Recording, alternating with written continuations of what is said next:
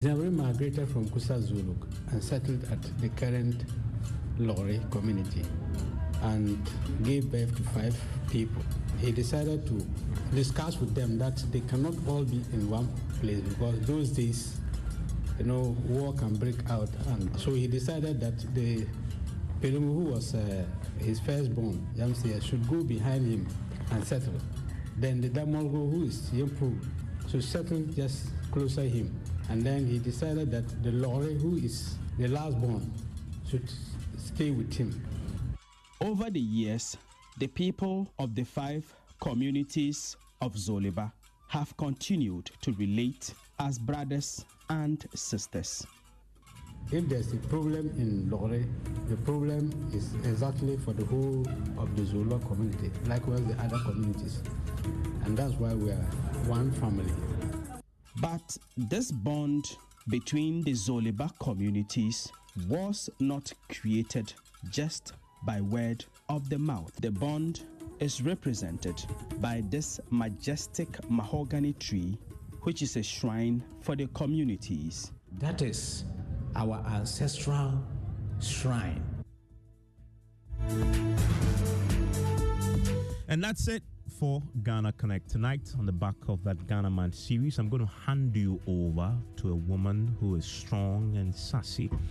Hello, anyone. On some days, and some days not so strong and not so sassy. Oh, really? I've never seen you not so strong before. You always look formidable. Well, because I'm coming to work. But I'm just saying, everybody has their private struggles and their moments. Yeah, so true. We're not always strong. But I like your topic today, children and motherhood, a woman's right to choose. Yes. To choose what? To choose when they'll have children, how they will have children. So it's not a conversation about, okay, I want to have a baby, so I don't care if my partner wants to have a baby or not. I'm going to trick him and I'm going to decide. It's not that kind of conversation. Wow, okay. I can see the shade there. It's not that kind of conversation. It's more of the kind of conversation, Evans, that we know that, well, there was a study by Princeton that was done, that as a woman starts to have children, if she's at a really good place in her career, after the first child, her earning power drops by 20%. And 4% for every consecutive child after. Wow. On the flip side of that, men's salaries go up by 6% per child. The more babies do you have, the more responsible they seem. So you can imagine that if you're, let's say, a 27-year-old woman and you're doing really well, you may want to wait a little bit because of how it affects your ability to earn. In the past, that window starts to close after 30, where, you're not as fertile, your eggs are not as good. But guess what? Now you can actually freeze your eggs. You can. Yeah, so at 25 or 26, you can take your eggs out, have them frozen, and decide, you know what, I'm going to do what I got to do, and then maybe when I'm 38, I can decide to have a baby because then it may not affect me where I am financially.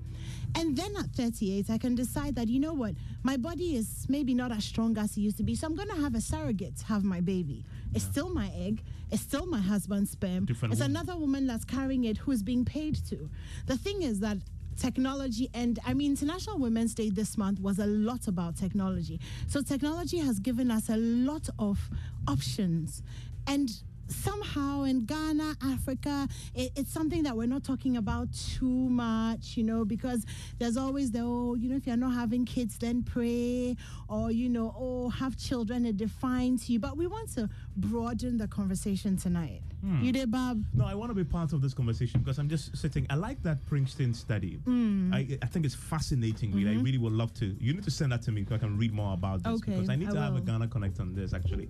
One of those days with women, actually. Yeah, it would be great. The more children you have, the less your earning power. And put men and women in the room and have an honest conversation about it. And also, that same study also showed us that women who go for interviews and don't talk about children are more likely to get hired than women who go for interviews and refer to their children because they're seen as a liability. You're going to want to go home. The children are going to be sick. There's going to exactly.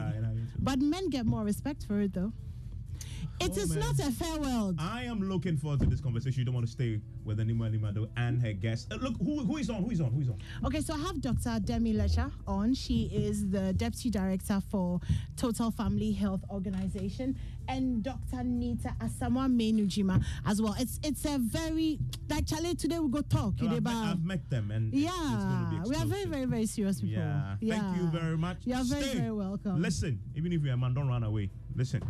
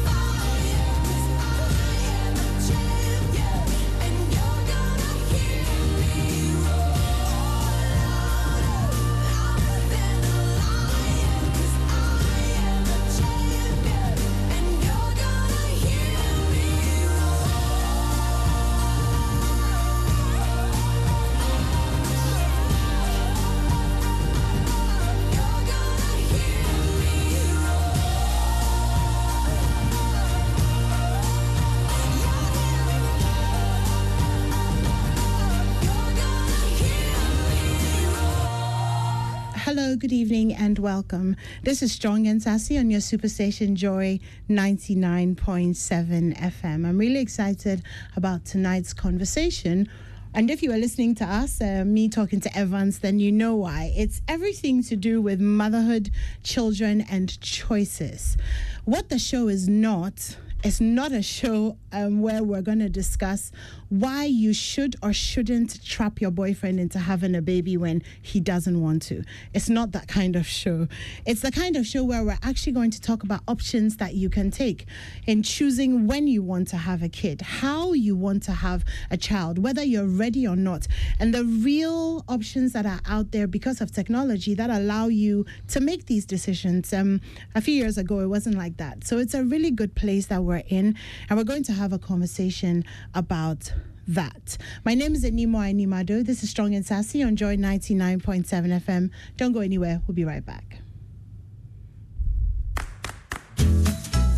Homes, businesses, communities, whatever the space, wherever the place, Azar is the paint. Azar paints are high quality, long lasting, and always give a great finish that will make your space shine. At Brighton, Azar, still number one. From the Azar Group.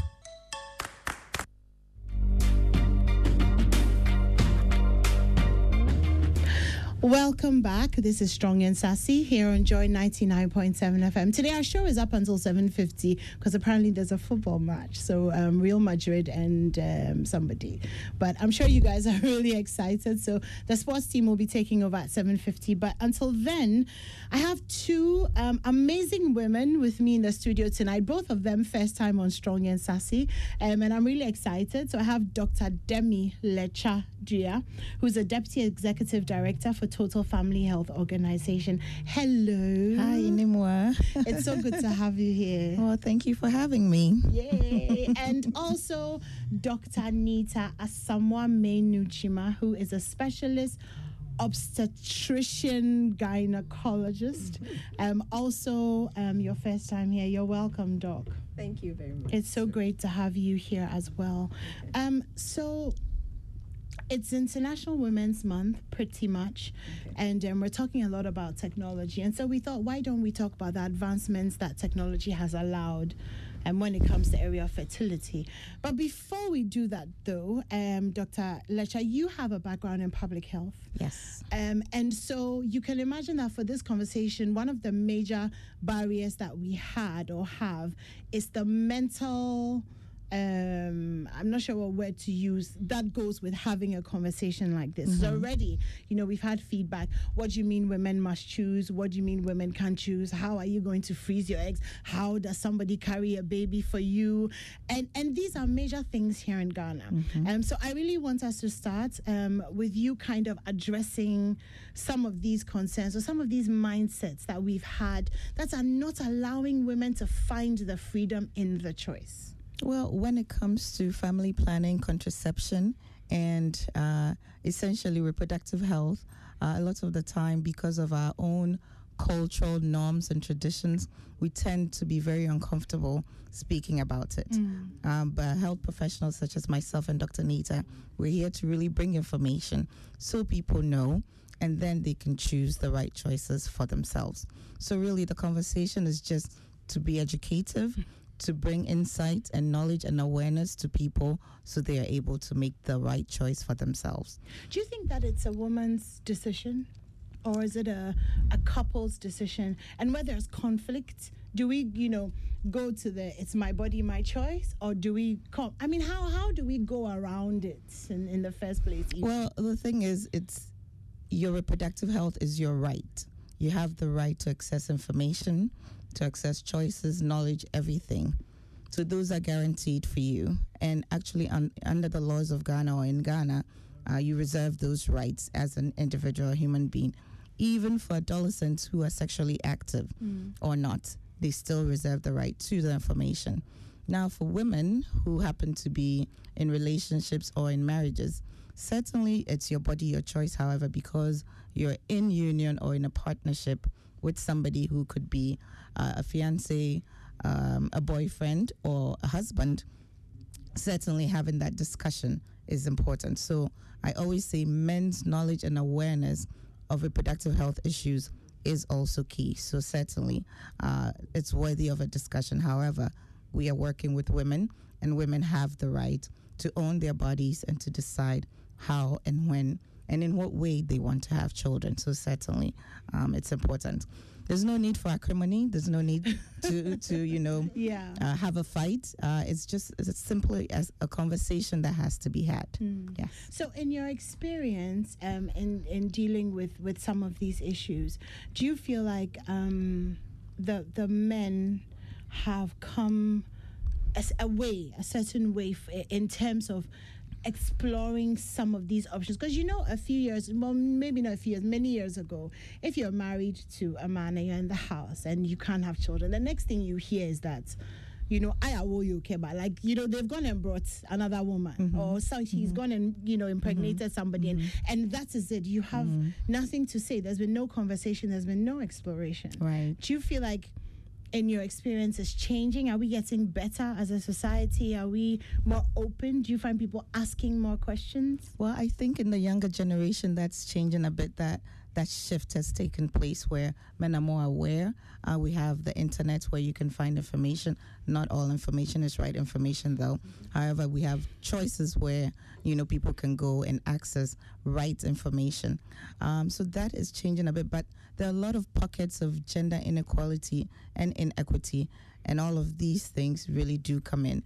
So I wouldn't say we've moved 100%, across board and have changed as a society.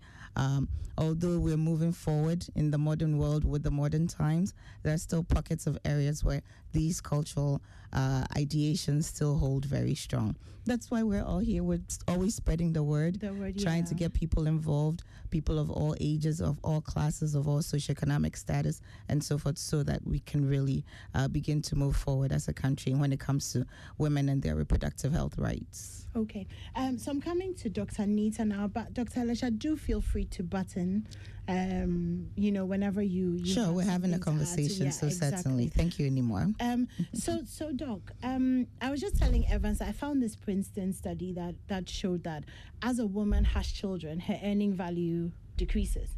Apparently, according to the Princeton study, after your first kid, your salary bargaining power, even the value of your salary, decreases by 20%. And then it's 4% per child after that. That's in the US. I mean, I don't know if anybody's measuring that in Ghana, but we do know how people go on maternity leave and come back and they've lost their jobs.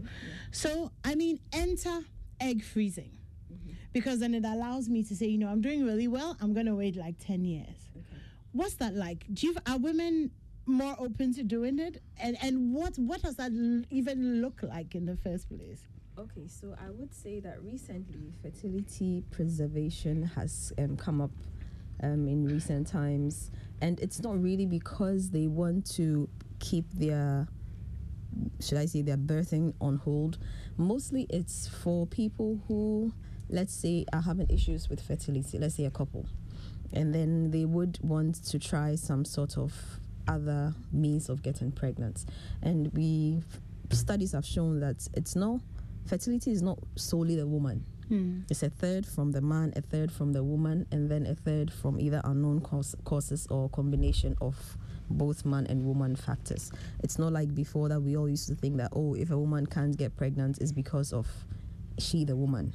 But now it's becoming more and more, people are becoming more and more aware that it's because of the man. So let's say they try other means of trying to get pregnant. There are several ways. We have something we call ICSI, which, especially if the man has a low sperm count, then they take the sperm directly, they get the semen, get the sperm, and then inject it into the woman. And then we also have something we call, they are all forms of IVF. So let's say the couple have, they've taken eggs from the woman, they've taken sperm from the man, they've fertilized, and then they have a number of embryos. So instead of throwing the extra away, they then freeze this embryo.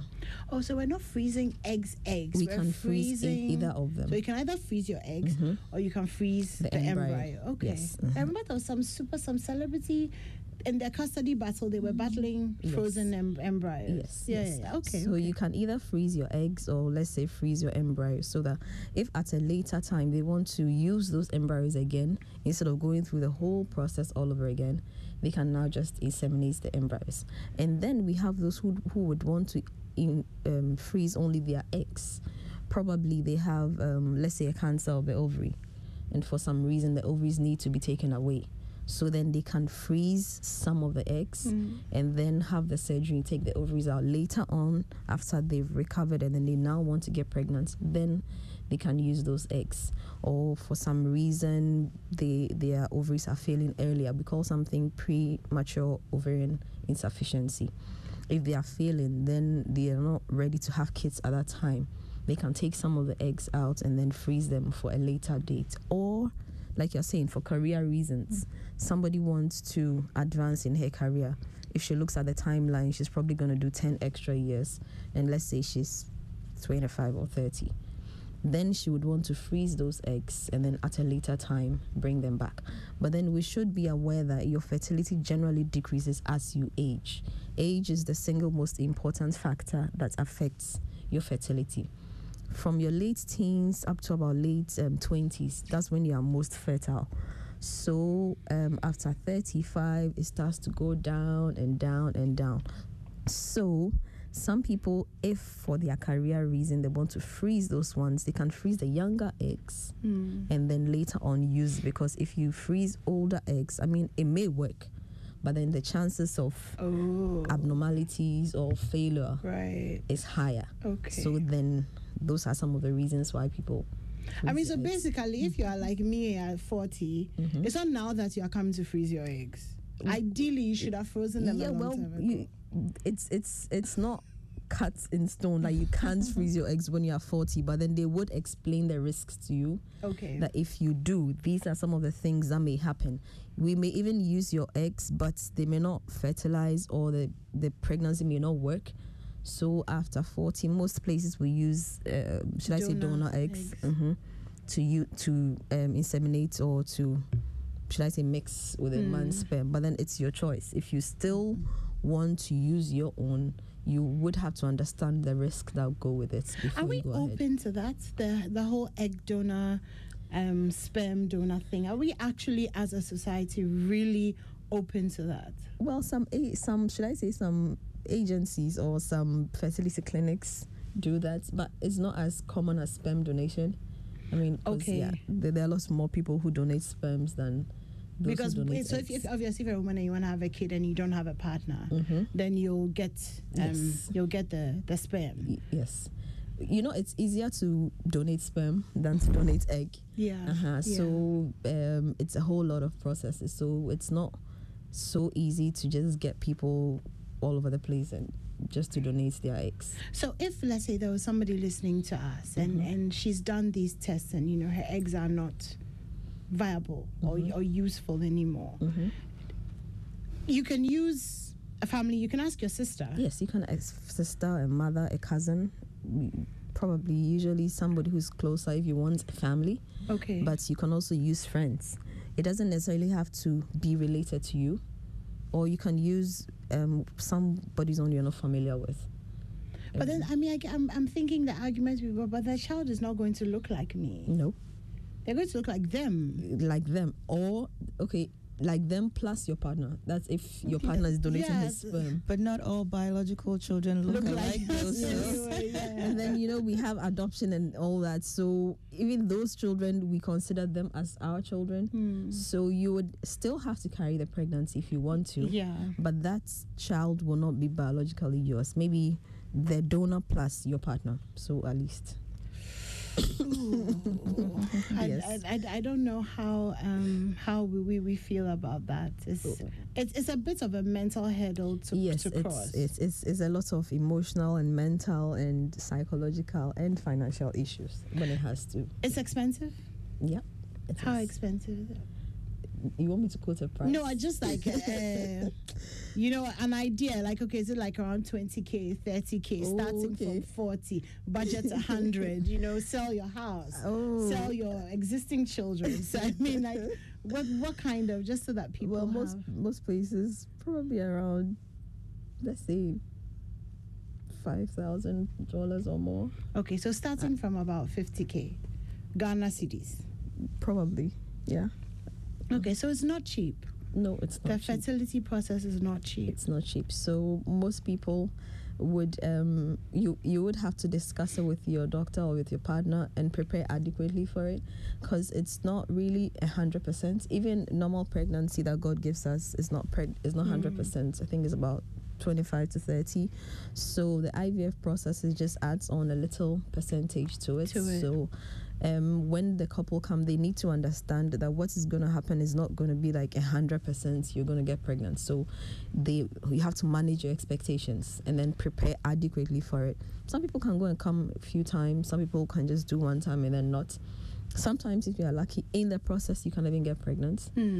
So that I've heard that those kind of stories a few times. Occasionally, it happens, and I mean, of course, that's a lot of financial relief. But it is, isn't it? Yes, they still have to prepare. So Dr. Lasha, you know, there's this thing that I've heard a number of people say that when you use contraception when you're younger, right? Especially, I think the pill, the injectables, the Menaris, they mess up your.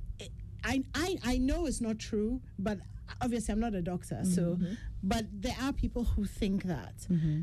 So clarify for us the contraceptives that we use when we're not ready to have children. Do they affect our ability to have children, especially the ones that actually we ingest as opposed to like a condom? Okay. So let me just give the listeners a broad overview of the family planning or contraception methods that we have available. So it's into two broad categories: your short-acting methods and then your long-acting methods, okay? So short-acting methods could be a condom, and, you know, it's one sexual act versus one condom. They are not reusable. They are not reusable. Who remove it and wash it. Yes. You have to stop that. So one condom per act. So that's a short-acting method. There's also the oral contraceptive pills. That's also a short-acting method. We have our injectables. Another, every 3 monthly injectable. So those are usually your short-acting methods. Then we have the long-acting methods that are able to stay in for a number of years. So you have your intrauterine device. It's about the size of a matchstick. Usually it's in a T shape, and then it's inserted in the uterus. Some do have copper. Others have, progesterone that is released minimally over a number of years. So you could have a 5-year one or a 10-year one. Then there's also the implant, which is inserted just subcutaneously, and it also stays there, and it's hormone releasing. So under the skin? Under the skin, yes, just under the skin. And, so that also, there are several brands of that, but usually people are able to wear for about 3 years. Or Doc, wouldn't you say some go? There are two types. We have the 3-year one and the 5-year one. Okay. Yes. So those are the longer acting methods, the one that stay with you for a number of years. Generally, this myth or misconception about family planning is prevalent. People do think that return to fertility after you've used contraception for a number of years or for some time is difficult, but that is not always the case. For many family planning methods, return to fertility is within the year. So if I know finally I'm done with school, I'm married, I'm settled, I have a job, I've been there for a number of years, I think I want to try to have children now, then you can, if it's a long-acting method, you can have it removed, or if it's a short-acting method, then of course you can then stop using it and then usually return to fertility. If there are no other extenuating circumstances, we tend to forget issues with the partner, we tend to forget many other things, but if there are no other extenuating circumstances, return to fertility should be pretty normal. Yes. Okay. Regular. So for those of us listening to us who maybe are having a bit of conflict with their partner about maybe I want to wait and have a kid next year, but so I want to get an IUD. What you are saying is that using contraception today will not affect whether or not you can have a kid next year. Yes, it doesn't. So I just want to make it clear. Using contraception does not mean that eventually you will not have kids. That is not the case. It's a myth. Using contraception doesn't mean that it would travel somewhere and something would happen to you, or the contraception methods that decrease your menses doesn't mean that it's trapped somewhere. So there are a lot of myths and misconceptions that are rooted in lack of knowledge and an understanding of the process of how family planning works or contraception works. And then that breeds all the myths and misconceptions that people have. But that shouldn't be the case. So I would advise all persons, you can visit your local Ghana Health Service Center or hospital or facility or even a private clinic, and there should be a health provider who can then explain all the methods to you, and you should be able to, understand and then decide what you want to do for yourself. Okay, Dr. Nita, I want to talk about surrogacy, but before... can I add just a little bit to the family planning? Okay, so what family planning does, we have the hormonal and then we have the non-hormonal ones. Most of the hormonal ones prevent you from ovulating, so that's what would stop the menses from coming. So when you stop using it, your ovulation starts all over again. And for some people, it may take a while before they start ovulating again. Okay. So once you haven't ovulated, definitely you're not going to get pregnant. So that's why it makes them think that they are not going to get pregnant afterwards. And then the non-hormonal one is a copper. That one, because it doesn't change your hormonal system, then immediately you take it out. It takes sometimes even that cycle or the next or a couple of cycles more, then you would have your should I say you'd be able to get pregnant again. So contraception does not affect your fertility.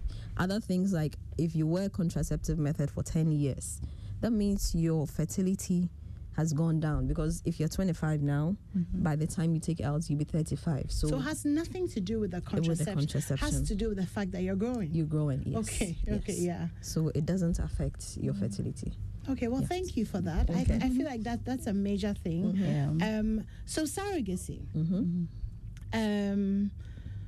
I don't even know. There was a show on TV a couple of months ago that I was watching, and a group of women were having a conversation about surrogacy. And there was an insistence that it's not normal for somebody to carry your baby. I mean, how is that a thing? Okay, so I would say that surrogacy is an option for people who can't carry the babies. It's not about whether it's normal or not. It's for when you cannot, for some reason, carry a baby. Let's say you have a medical condition. For that reason, carrying a pregnancy is not possible. Some people have certain diseases like diabetes, hypertension, which is quite bad. And they may have other medical conditions for which carrying a pregnancy is dangerous to their health. Or let's say... for some reason, whatever reason, they can't carry a baby. Then this person still wants to have children or still wants to be a mother. Then the option of surrogacy comes in which the egg and the sperm can be taken from the parents to be, and then mixture is done. When the embryo develops, they put in the carrier, and then she carries for them. Or if, let's say, the woman doesn't have viable eggs, they can then take from somebody or the carrier, and then they mix with the partner sperm, and then it starts to grow. It's not really about it's being normal or not, but it's a child which you're going to love as your own. So if it's not everybody who is going to be able to get pregnant or everybody who's going to carry a baby, the most important thing is that at the end of the day, that child is yours. And then you're going to love the child as your own. You're going to grow up with the child and train up the child how it's supposed to be. So yes, it is an option, and it's just coming up. And as women, Kim Kardashian did it with, I think, 4 or so of her kids. Yes, and so it definitely brought it to light. Somebody, Gabrielle Union also did as well. Yes, so it is an option for that. And then if you're able to do that, I mean, it is a beautiful thing to raise a child. So I don't think it really is about whether it's normal or not. And as women are also advancing and taking up careers, which takes up a long time in their lives, those options would come on as time goes on. And there are people around to do that. Either to donate the eggs or to carry the baby for you. Okay. There are people. So how does that work? Well, it's usually done through agencies. So they give certain requirements, you have to be of a certain age, you have to be of a certain parity, certain health status. You go through. What parity means? Oh, sorry, parity, the number of children you've had. You've had, yes. So there's a criteria as per the requirements. So if you go and then you talk to them and then you fit the criteria, and then there's the couple who also wants the child. They also come, they bring in certain things they may require. If that fits the surrogates, then we can start the process of, for both the mother and then the intended mother, they can do that and then get the eggs, get the sperms. When it's ready, they inseminate, and then the pregnancy starts in the surrogates. And then she's taken care of. Mostly, there should be some form of, should I say, agreement or a legal something, because a contract kind of, because this person is going to carry the pregnancy for 40 weeks, between 30 to 40 weeks, and they could run away. Yeah, they could. It's an option that you should have at the back of your mind, because you can't tie this person to a room or to a house forever. She has to try and live her life as normal as possible. And then whatever agreements is in the contracts with them, they have to take care of her health bills while she's pregnant, the antenatal visits, any labs that needs to be done. If she gets sick during the pregnancy, they should be able to take care of. But most of the time, the surrogates and then the intending parents are not supposed to see each other or meet. So they never know each other. It's not advisable because of several other things that can happen. Somebody can go and say, "Oh, that's my child. Okay, I know you live in this house. I'm claiming my child back," or something of that sort. Yeah, so it's really not advisable that they meet. So mostly they do it through a lawyer, the agency, the hospital, and then the intending couple. So that's whatever happens is channeled through that. Okay. And so there's no direct contact. There's no direct contact. So they take care of the person till the pregnancy is time, and then the baby is delivered. After delivery, then it's given to the intending parents, and then the surrogate is also taken care of in her postnatal period till she crosses the postnatal, and then whatever she was due, they give it to her. I mentioned the show to a gentleman friend of mine, and he said that. So when, because he's married and he was there for the birth of his kid. So when you've carried somebody's child for 9 months, and then you have the baby, and you know your uterus is contracting, your boobs are full of milk, you're releasing all of these bonding hormones, and then this baby is just snatched from you, even though you know that the baby is going to be taken away, and this baby is snatched from you and given to this guy. How it's not snatched. No, I mean funny how it's not snatched. But it's taken away. I mean, they're not allowed to nurse the baby or to bond. No, but it's like Dr. Nita was saying, it's an agreement. So it's as simple as I'm unable to do this right now. My body's unable to do this A, B, and C, and so it's an agreement with somebody else to be able to do that for me. And we're using their functioning reproductive system as the vehicle or the utility to be able to produce a baby that we would both love and cherish and nourish and everything. So the surrogate understands what this is about. And most surrogates are empaths, and they're very understanding, and they want to be able to do this for the next woman who's unable to do that. So a lot of them come from a really good place, and they're willing and happy to be able to have carried that child for the person who is unable to for whatever reason. So it's not like I was bound and then my baby was taken away from me, so that's really not the case. And everything, when it's done well, like Dr. Nita said, between the contracting agency, between the attorneys, and between the surrogates and the couple, everything should be, smooth as it should be. And usually at the end of the day, the surrogate is happy to have been able to do that and to gift that joy to the couple. Usually it's not a snatch type of situation. I think I've read a few issues in the States where the surrogates that decides not to give a baby to them after like when it's getting to time or when the baby is born. So I think it all brought about the reason why these contracts were written, to protect both the surrogates and the couple, because it can go both ways. The surrogates at some points can say, no, I don't want to hand over the pregnancy, the baby. And the couple could split up and decide we don't want the baby anymore. Yes, so all those issues come up. So that's why always there is a contract, so that everybody understands before you enter that this is what is going to happen. Don't expect to bond with a baby. We don't expect you to do that. That's why immediately the baby is born, the baby is taken away, because the longer you spend with a baby, the more you start to love and then start to bond, and then you feel like my baby has been taken away after some time. And then also when the process is starting, that's why we advise that the woman should have some, let's say 1 or 2 children, because it's a lot easier to carry for someone when you've had yours, rather than when you haven't started at all.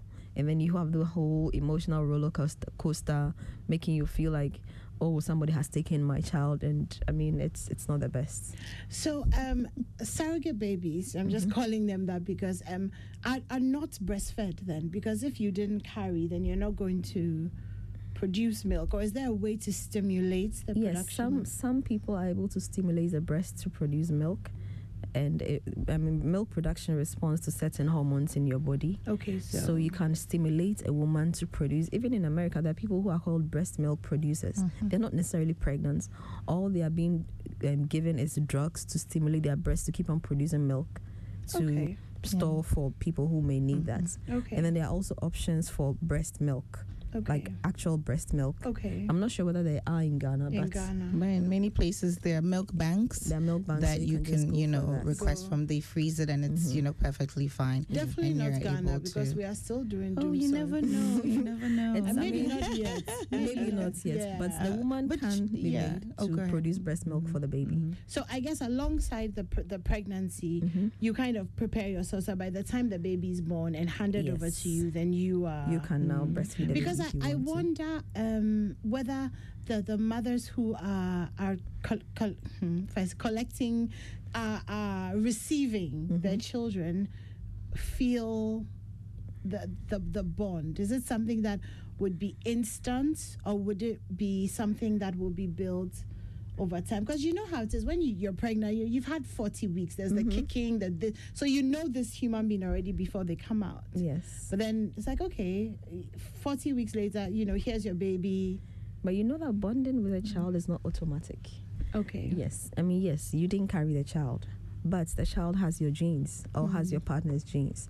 So from day one, as you take the baby, you feed the baby, you burp the baby, change the diapers, baby cries, you have some good moments, you have some sad moments.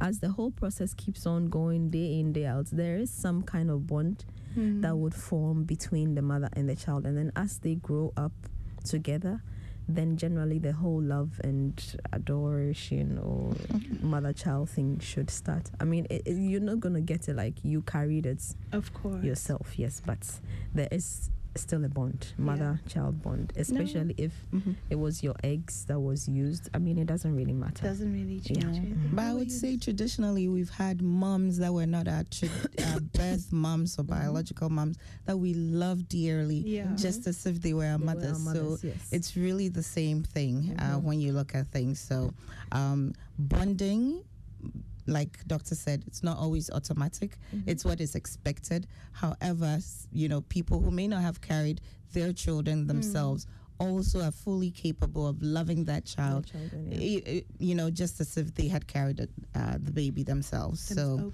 we really should open ourselves up to these alternatives, because there are people who really do struggle with fertility issues and would wish that was not the case. However, this is what it is, and so we should be open as a society to somebody who's willing to explore other options if that is what they really want for themselves. I was just actually gonna, we're kind of out of time, but I was actually just going to ask you, Dr. Lecha, that if where we've reached in life right now, if you're struggling to get pregnant and it's going on and on and on, and you are sitting down crying, and wailing and all of that.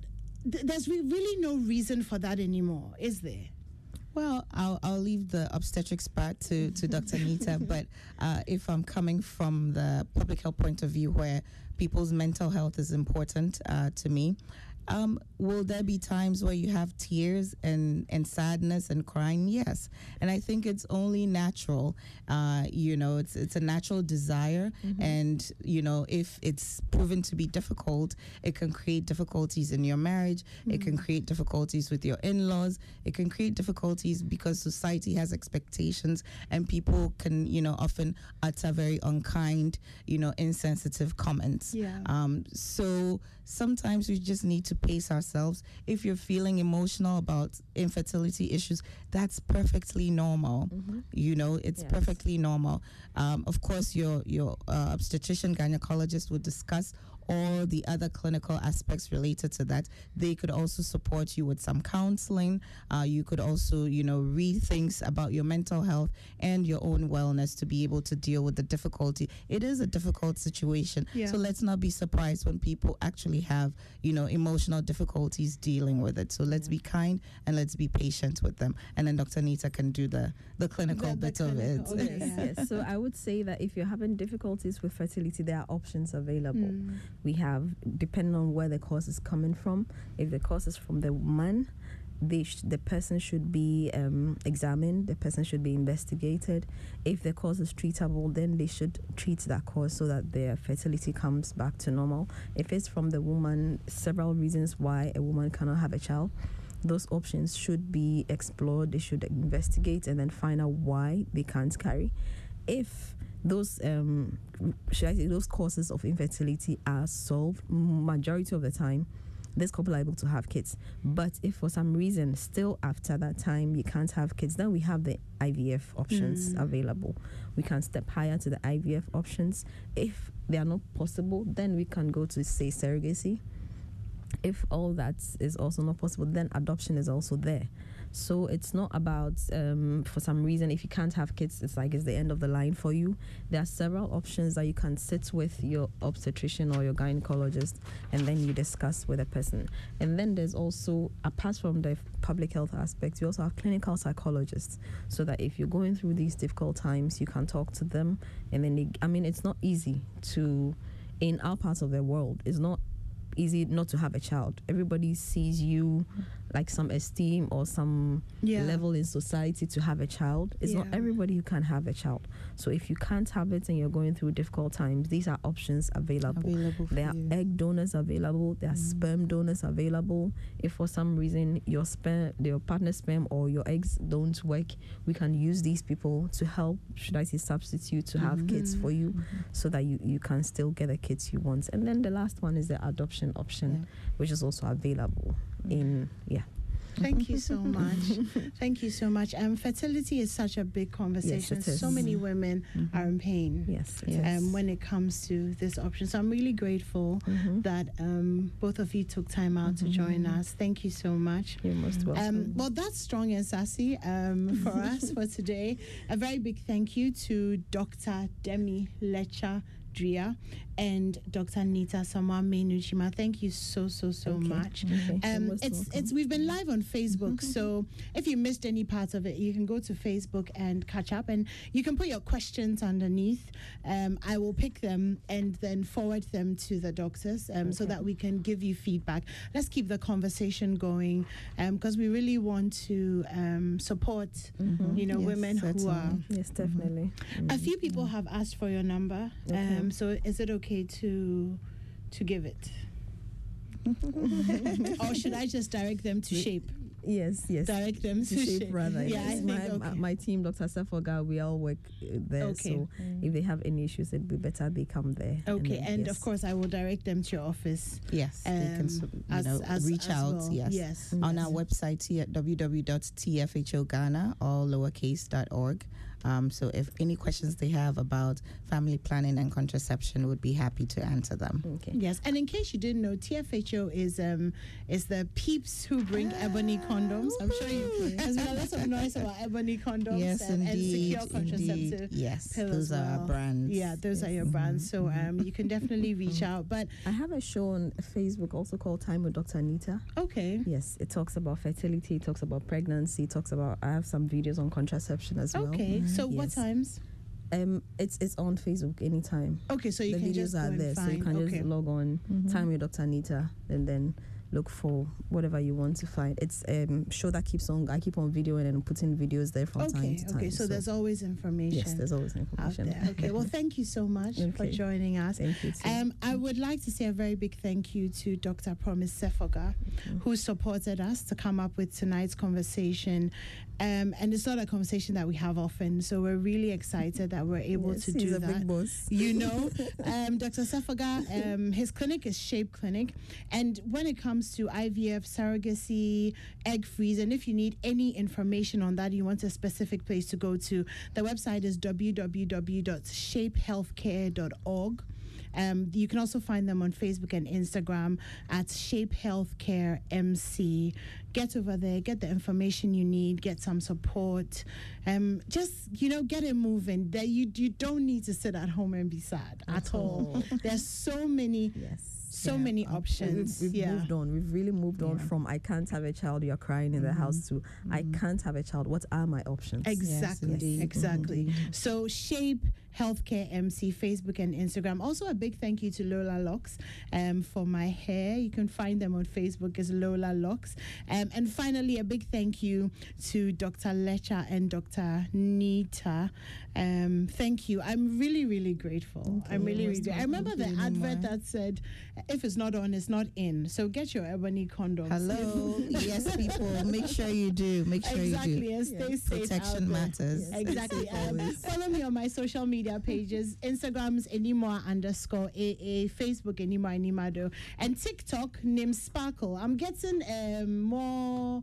Your friend is saying with the time, so you can find me on TikTok. Please don't laugh at my videos. Name Sparkles, and please don't laugh at my videos. But thank you so much. We'll be back next week. Coming up next is football. The boys are going to storm the studio soon, so decide who you're supporting and let's make some noise. Stay safe out there. My name's Enima. Back next week. A big thank you to Abeku, Mirabelle, Crispy, the whole team. You guys are so amazing. Thank you. All right, we're going now. Bye. So I said